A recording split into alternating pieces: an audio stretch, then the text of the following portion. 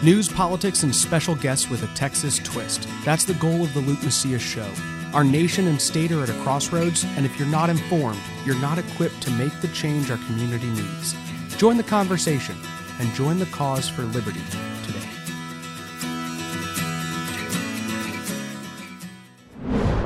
Welcome to episode 141 of the Luke Macias Show. We are joined today by one of the, I would say, most respected voices in conservative legal circles in the nation, and he happens to be located here in Texas. His name is Josh Blackman. He is a professor at the South Texas College of Law, and he's somebody who has been commenting on a whole broad range of conservative legal issues, and the most recent one being the Texas Heartbeat Bill, who had its day in court, or which had, I guess it's not who, but which had its day in court just recently. And Josh penned a phenomenal piece in Newsweek, which I will link to in the show notes of this podcast. And that's when I reached out to him and asked him to come on and talk about it. I'm not going to go through too many details of the Heartbeat Bill, just because he does in our conversation go through some more details as far as explaining exactly how this is different than previous bills and then the question before the court.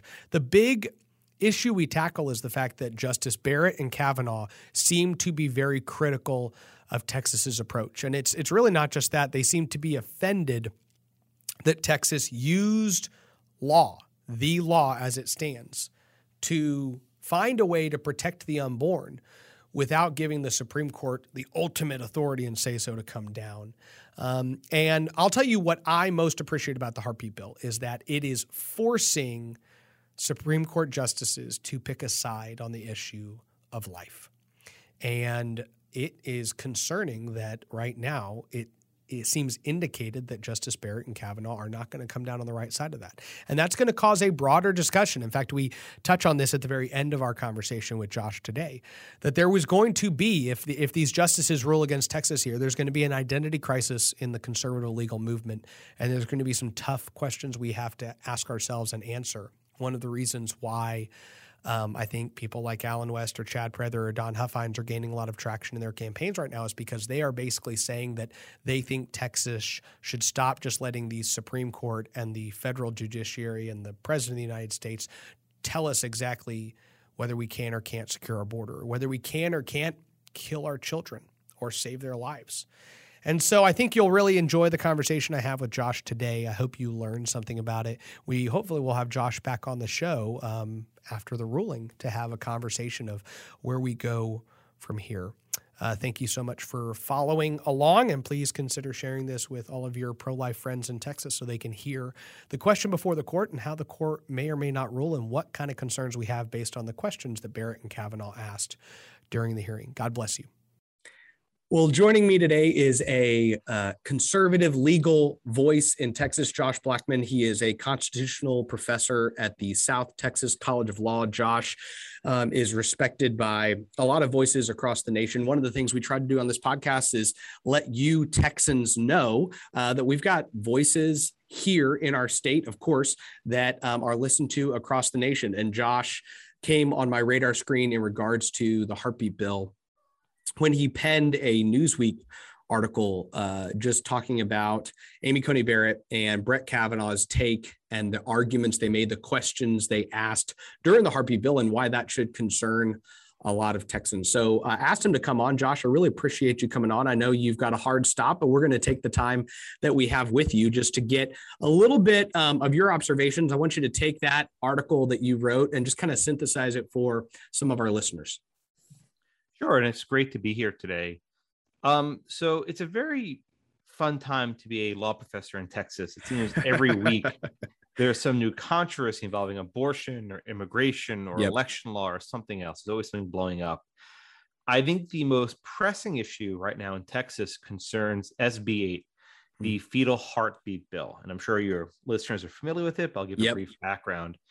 Under Supreme Court precedent, it's pretty much impossible to prohibit abortion prior to the point of viability.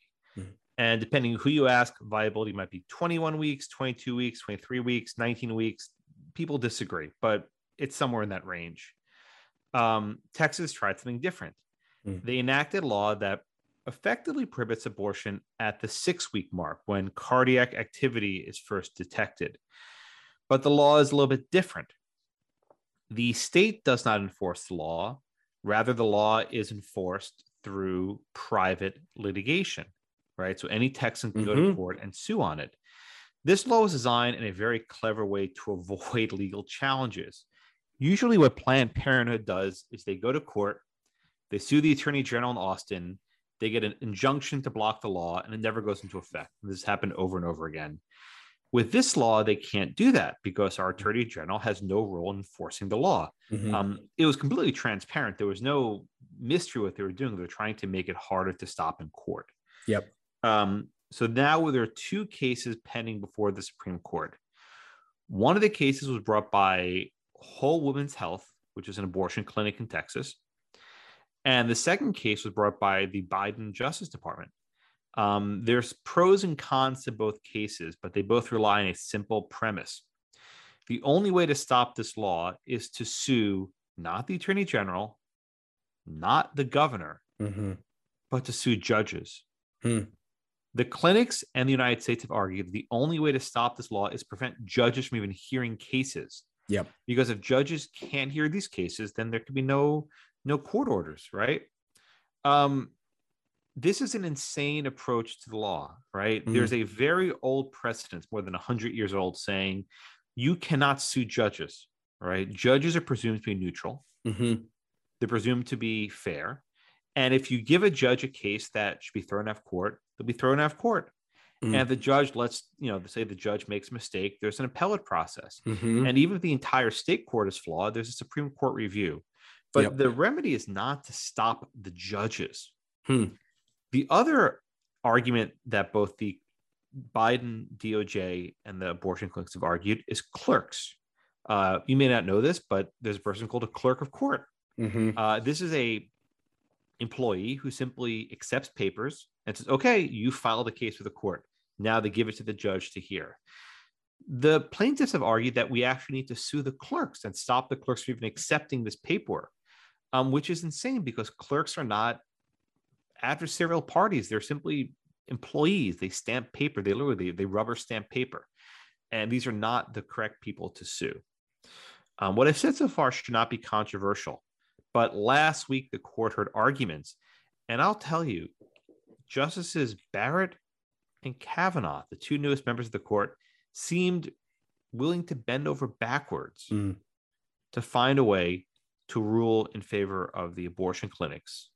And I shouldn't say surprised, and maybe disappointed is a better word, but they were really pushing hard and trying to modify long-standing law to give the abortion clinics their victory. Josh, one of the people I was talking with, actually a friend of mine this morning, was saying that he sensed that, and I think this hits on something you've said as well, that Barrett and Kavanaugh almost seemed offended that Texas had found a way to address the abortion issue while trying to exclude them. It's almost, and tell me what you kind of your observation here. It's like they've taken up Dobbs. So this is the Mississippi case, right? That says 15 weeks. We've got a 15-week ban that they're discussing. And it's almost like, look, we have our timeline of how we want to address this issue. And for Texas to have the arrogance to think that you get to regulate, restrict this procedure apart from us is offensive to those middle people in the court. Now, you can tell me what you think about that general observation, because I think you wrote in your Newsweek piece about just that idea that it seemed like they were defending judicial supremacy more so than the issue. And I think the word you used was really important, is that in order to do that, you have to bend over backwards on this issue. So do you feel like the court is just offended that Texas tried to kind of take them out of the process, or didn't trust them to be the ultimate deciders of all law? Yeah, I think you framed the question well. So there are two issues here, right? One is abortion, and one is Texas being clever. The justices this year are considering whether to overrule Roe v. Wade. Maybe they will, maybe they won't. I don't think they will, but it's on the docket, so to speak. And they have their own schedule, their own timeline. And Texas came along and said, okay, Mississippi, hold my beer, right? Yep. Texas came and they poured kerosene on that schedule, and they tossed a match on it saying, okay, we're going to do this right now. So I think one way of looking at it is the justices are kind of annoyed that Texas is trying to get ahead of them. Because if the court overrules Roe, then who cares about SB 8, right? Then we'll go back to the old-fashioned way of just the government enforcing abortion laws. But I think the problem goes even deeper. It's not just that the Barrett and Kavanaugh are annoyed that their schedule got tossed up. I think they're annoyed that people are trying to bypass the court's framework in a lawful manner. Justice Kavanaugh called it a loophole, right? A loophole. No. People say, "Oh, I have a tax loophole, right? I found a loophole." No, it's not a loophole. The law is written that way to permit it, right? If you're bypassing the law in illegal fashion, you're breaking the law. The law either allows something or it doesn't. There's no loophole. That's like this myth. But why is Kavanaugh calling it a loophole? Because he views the court's decisions as supreme, and that any effort to sort of challenge that is an affront to the court's own supremacy. And this goes to the notion of judicial supremacy, which is a concept that I do not accept, and I thought most conservative judges emphatically reject. This notion of judicial supremacy is what got us Roe v. Wade in the first place. The idea that the courts are the supreme arbiter that can decide for themselves when abortion should be permitted or not. And I hate to say it, but I think Kavanaugh is drinking the Kool-Aid, and Barrett maybe as well. She maybe had a sip from the trough. With Barrett's questions, it almost seemed like she's also putting the judicially created right to an abortion that they have within the precedent of Roe v. Wade on the same level of the enumerated rights of the First Amendment, the Second Amendment. Do you have any insight into that? Should that also kind of be concerning? Because I found that just some of the line of questioning that she had seemed to imply, and I thought this went a little different than their confirmation hearings, and you've probably followed these closer than I did, Josh, but I at least followed them somewhat. And whenever they're asked about the abortion issue, they talk about Roe v. Wade being precedent, right? But they did not say during their confirmation hearings, abortion is a fundamental right in the United States. And their line of questioning seemed to imply that maybe they do think it is. I don't know if you think I'm being too hyperbolic within that, interpretation of their line of questioning. Should we have any concerns on that level? I had the same observation. At various points, Justice Barrett seemed to take Roe and Casey as sort of as a given that this is the law. Yes. Now, perhaps she's simply thinking, well, as of November of 2021, that is the law because Roe v. Wade's on the books. But wait till June, we'll overrule it. But I didn't get the impression, because you can sort of hedge your language. Justice Thomas is actually very careful on this. He always says the putative right to abortion or the court recognized right to abortion. He always hedges. He always does. He's very careful on this. And I didn't hear that from Barrett or Kavanaugh. And look, I mean, for our listeners, go ahead. For our listeners' sake, Josh, I want you to explain that a little bit more for just the layman to understand. So you're basically saying that when Thomas speaks about abortion as a right, he describes it as a right basically granted through the courts, but not a right in the law currently. Yes. Can you explain the difference and why that would be different than the way maybe Barrett talked about it? Well, yeah, I'll explain it very carefully. I will usually never say the right to abortion, period. What I will usually say is the right to abortion the court recognized, or the putative or so-called right to abortion. I always try my own language to hedge, to express that I don't think this is in the Constitution, but the court has said so, and I'm simply repeating what the court said. Thomas does something very similar, Alito as well. They will never say the right to abortion, period. Or they'll say the right to abortion from Roe or the right to abortion from Casey. And I didn't hear that sort of nuance from Barrett. She just said, the right to abortion, period. And that seems to suggest you think that even if it's not a correct interpretation of the Constitution, is one that she'll maintain. Yep. A lot of the Supreme Court are reading tea leaves, right? I mean, these people are just saying things and we're trying to parse them like we're criminologists back in the Soviet era. And it's always very risky. But I have to be very attuned to very subtle nuances in language and what they do and do not say. And unfortunately, that's where I'm leaning at the moment. So you also hinted at one kind of perspective that some people have had, which is that You could have a situation where Kavanaugh and Barrett are offended that Texas has legally found a way, not a loophole, but just through law and the crafting of law, creatively found a way to restrict abortion in a way that makes it harder for the court to kind of come in and directly intervene. But the optimist would say perhaps Kavanaugh and Barrett have an intention through Mississippi and have a path that they'd already intend to create for the ending of innocent life before viability outside of the womb to be protected. And that they have a plan to craft some type of opinion in the Dobbs case that basically gives states a pathway by which they think it would be prudential to protect life. But Texas coming up with this creative way that also challenges their authority should be stopped in its tracks. That would be, in my opinion, a maybe more optimistic view if they do end up siding on the side with the left, is that, oh, don't worry, there's still the hope that they give us another path by which we don't have to kill innocent children before the 20-week viability kind of cutoff. It's possible, but I want to keep one very important thing in mind. For Barrett and Kavanaugh to rule against Texas here would require them to do the exact thing we don't want judges to do, which is distort the law. Yep. Right. I don't want judges who make deals. Okay, I'll rule for Texas. I'll rule for Mississippi here, rule against Texas there. This is the sort of judicial creativity that got us John Roberts. I don't want judges to pick and choose. Okay, you win this one, and I'll give you this one, and all even out. Right. That's a bottomless pit. You don't get out of that pit. If the law does not permit lawsuits against judges, then you dismiss the case, right? If you can't sue clerks of court, my goodness, these are ministerial employees who stamp paper. Mm-hmm. If you let a lawsuit go against them, then you're doing the wrong thing. So I see only bad. If the court allows the suit, I mean, your listeners may not like this, but to uphold Roe v. Wade at this point is like, okay, whatever, right? No, it's been 50 years, it's precedent, fine, I get it.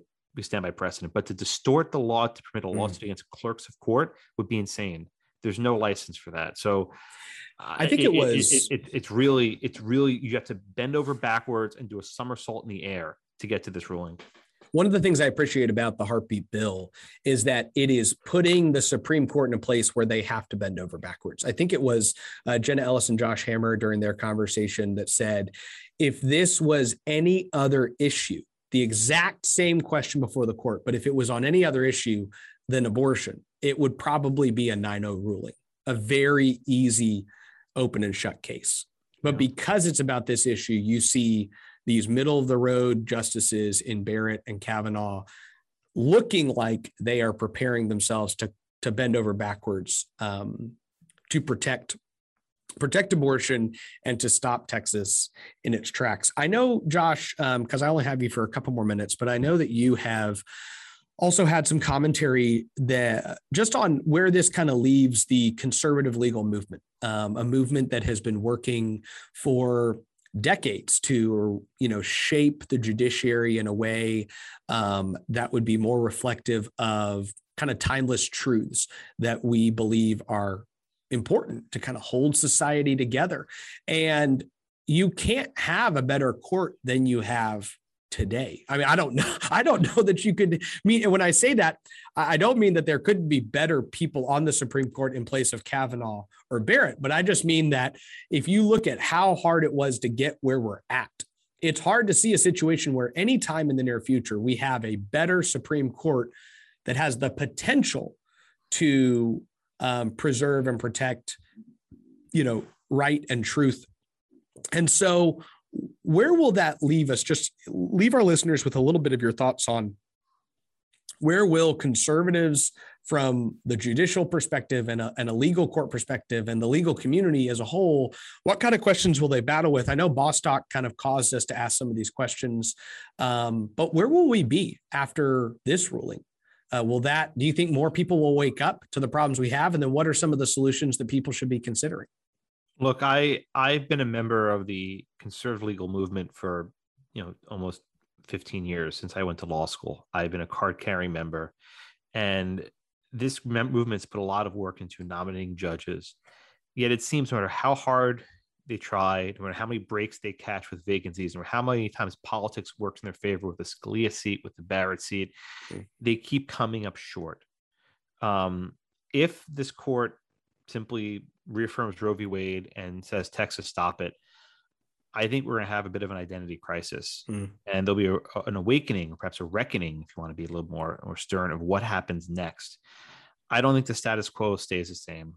I don't know what the next move is, but I think people committing themselves to a movement that simply keeps the Warren court and the Burger court alive can put their efforts in a different direction. And it pains me because it's a movement I care very deeply about, but we can't ask people to be, saints that just keep giving and hoping and saying, oh, next time if we get 7 seats, we get 8 seats in the Supreme Court, we'll win. You have 9 justices, maybe they'll overrule Roe. I used to think 6 would be enough. I guess maybe 7's the number, maybe it's 8. But I'm not, I worry for our movement. Well, Josh, thank you for coming on. Thank you for making the time. I know you had to kind of work throughout your schedule. I think this is some important information that we want to bring our listeners now and our viewers, just so they can understand what's going on in the questions before the court. And these questions were caused by Texas. And we're grateful that legislators forced the issue. They didn't start the session out with support of the governor or many other people, even on this bill, but they were willing to push forward and force the issue, which I think has placed Texas in a unique position. Josh, I'm grateful for you coming on and explaining how the arguments went in the Supreme Court. And hopefully we'll be seeing a ruling at some point before the end of the year. All right. Thank you so much. So good to be here. Thank you for listening to the Luke Macias Show. This program is brought to you by Scorecard Media. Check out TexasScorecard.com to read up on all things Texas. Scorecard Media has other podcasts as well. Yeah, they're not as good as this one, but you should still check them out. Honestly, though, visit TexasScorecard.com to see all the content they're producing on a daily basis. If you'd like our podcast to grow, please consider subscribing to the show on whatever platform you listen on and leave a review. That helps others find the content we're producing. Thank you. God bless you, and God bless Texas.